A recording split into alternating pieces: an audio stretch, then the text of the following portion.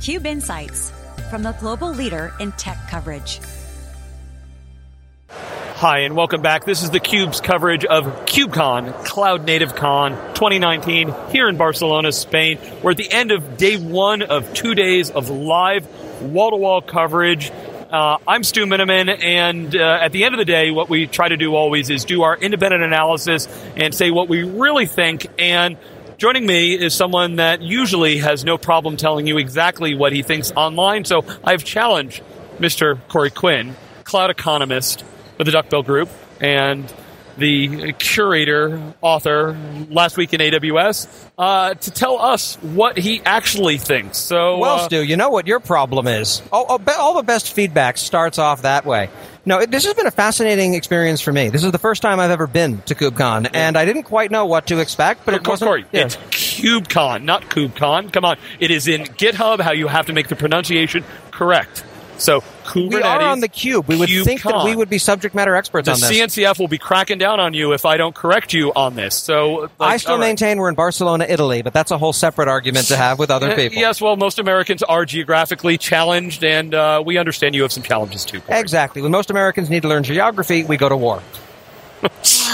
All right. So, Corey, I guess first question for you is, you usually go to mostly AWS shows. Most of the customers we've talked to have been AWS customers, so is this feeling much different from the usual show you go to? The focus of the conversations is different, and to be clear, I'm not much of a cloud partisan myself. I deal with AWS primarily because, not for nothing, that's where my customers are. That tends to be exactly where the expensive problems tend to live, for better or worse. If that changes, so will I. Yeah, so are you saying yet that the other cloud providers don't have their customers with big enough bills, or they just haven't figured out how you might be able to help them in the future? To be very honest with you, yes, is the short answer. Right now, in aggregate, my customers spend about $1 billion a year on AWS. I don't see the same order of magnitude on other providers, but it's coming. It is very clearly coming. None of these providers are shrinking as far as size goes. It's largely a matter of time. All right, but Corey, I hope at least you've understood that Kubernetes is the answer for all things, and that multi-cloud is the way that we are today and will always be in the future, and we should all hold hands and sing along that we all get along. Is that what you've learned so far? I think that's absolutely what I've learned so far. It comes down to religion, and it's perfectly named for it. I mean, Kubernetes was the Greek god of spending money on cloud services.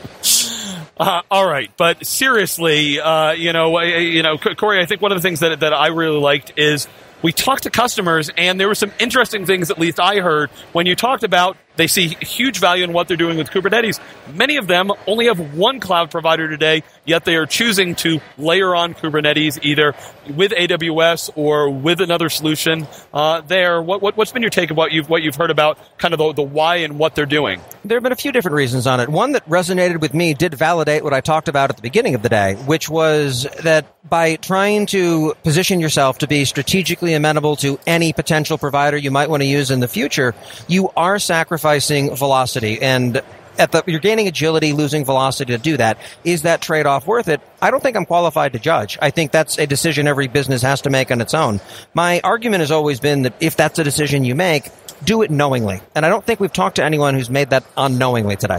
Yeah, I think that's a really good point. What else? What has surprised you or interested you that we've heard so far? I have to be honest. I have a long and storied history in open source. I was staff on the Freenode IRC network for about a decade, which was an interesting time.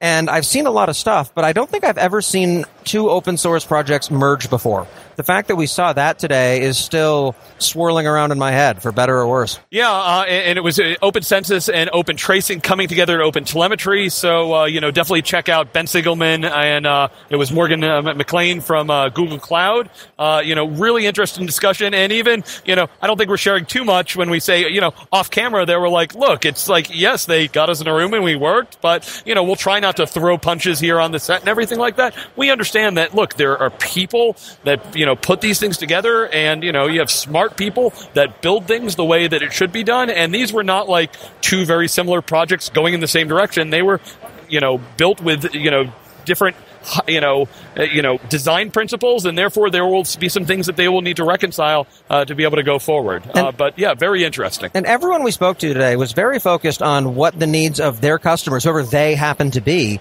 and how to meet those customers and their business requirements. There's no one that we spoke to that was sitting here saying, this is the right answer because it is technically correct. The answers were always of the form, this is what we need to do in order to serve customers. And it's very hard to argue against that strategy. All right, but none of this really matters because serverless, right, Corey? Oh, absolutely. Serverless is the way and the light of the future. And to some extent, I believe that. Well, if they're not doing serverless, I'm pretty sure they're half a step behind you.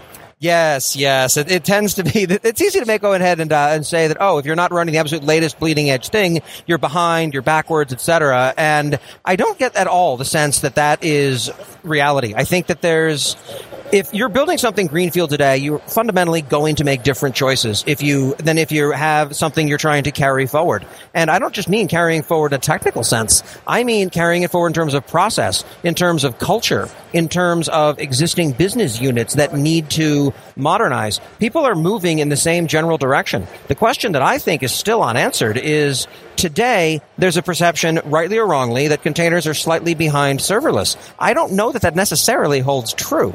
I think that they are aligned toward the same business value. I think to judge either one of them by today's constraints in the context of longer-term strategy is a mistake. Well, and I'm curious to see what happens. And Corey, I love. So we had Jeff Burron from Intuit, and they were like, "Look, we're doing serverless. We're doing a lot of containerless stuff, and I'd love it for my developer not to have to worry about." And they've been moved down that path. So we know one of the truisms out there is everything in IT is always additive. When you talk to them and say, "Oh, well, I'm going in the cloud. Wait, I still have some stuff that's running on my mainframe or my iSeries, and that will probably be running there when I've retired." We were talking offline. It's like, well, there's been a little resurgence in COBOL just because it did not die after Y2K, and so these things always come back, and it's always additive. And the longer you've been in business as a company, the more legacy you need to be able to maintain and extend and connect to where you want to go with the future. It's almost a sawtooth curve. As complexity continues to rise, until it becomes to a point where it's untenable, there's something that comes out that abstracts that away, and you're back down to a level a human being might actually be able to understand. Yeah. And you take it a step further, and you start to see it again and again and again, and then it collapses down.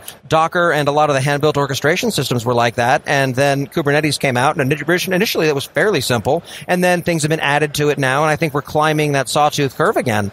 Whether or not that maintains, whether or not that simplifies again, I find that history rhymes, particularly in tech. Well, yeah, and I always worry sometimes when you talk about the abstraction layer, you got to be really careful what you're abstracting. What we see here a lot is a lot of times it's people, how can I just consume that? I want to buy it as a service and somebody take care of that, not hiding, it hides the complexity for me, but some of the complexity is still there. Right. So our site is now intermittently slow. What do you plan to do? It's update my resume immediately, because we're never untangling that Gordian knot of an infrastructure. Well, that's not a great answer, but it is an honest one in some shops. Look, and I've talked to, we know that there was, for a long time, people outsourced what they were doing. And we need to make sure that when you're buying something as a service that you haven't outsourced, that you understand what's important to your business, what happens when things go wrong. We had some discussions today about, networking and observability, that we need to be able to go down that rabbit hole, at least turn to somebody who can, because just because I can't touch that gear doesn't mean my neck's not on the line if something goes wrong.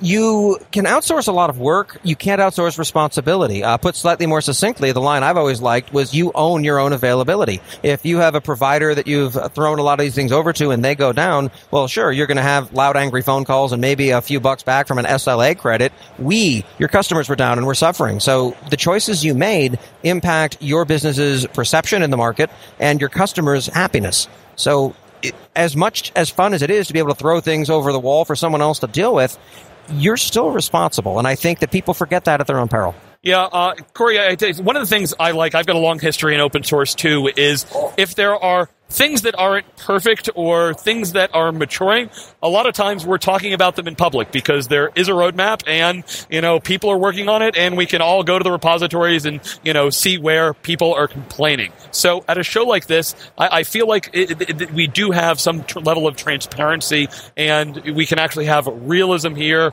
What's been your experience so far? I think that people have been remarkably transparent about the challenges that they're facing in a way that you don't often get at a vendor show. where you have a single vendor, you're at their show, regardless of who that might be, you're not going to be invited back if you wind up with a litany of people coming on a video show or a podcast or screaming and sobbing in the bathroom, however you want to, whatever your media is, who just have a litany of complaints the entire time or make that provider look bad. Here, I don't sense that there's any of that pressure. And for some reason, and this is my first KubeCon, so maybe this is just the way this culture works, everyone, regardless of who they worked for or what they're working on or what their experience has been, seems happy. I can only assume there's something in the water. All right. Well, I've just been informed that the CNCF had asked me to remove Corey because he refuses to say KubeCon. But Corey, since this might be your last time on the program, any other final words that you have for it? Or I will let you do something very rare, and if you have any questions for me, lob them my way. Absolutely. What did you find today that you didn't expect to find? Yeah, so, the one that jumps out for me really is, two things. One, we discussed it already, is the observability piece coming together. The other one is, you talk about that maturation of where Amazon fits in this ecosystem, and we had, a lovely conversation with Abby Fuller, but not just that, when we talked to the users and how they think about it, which is what really matters, is, there's so much talk about who contributes more code and who does the most here, but look, we're talking cloud.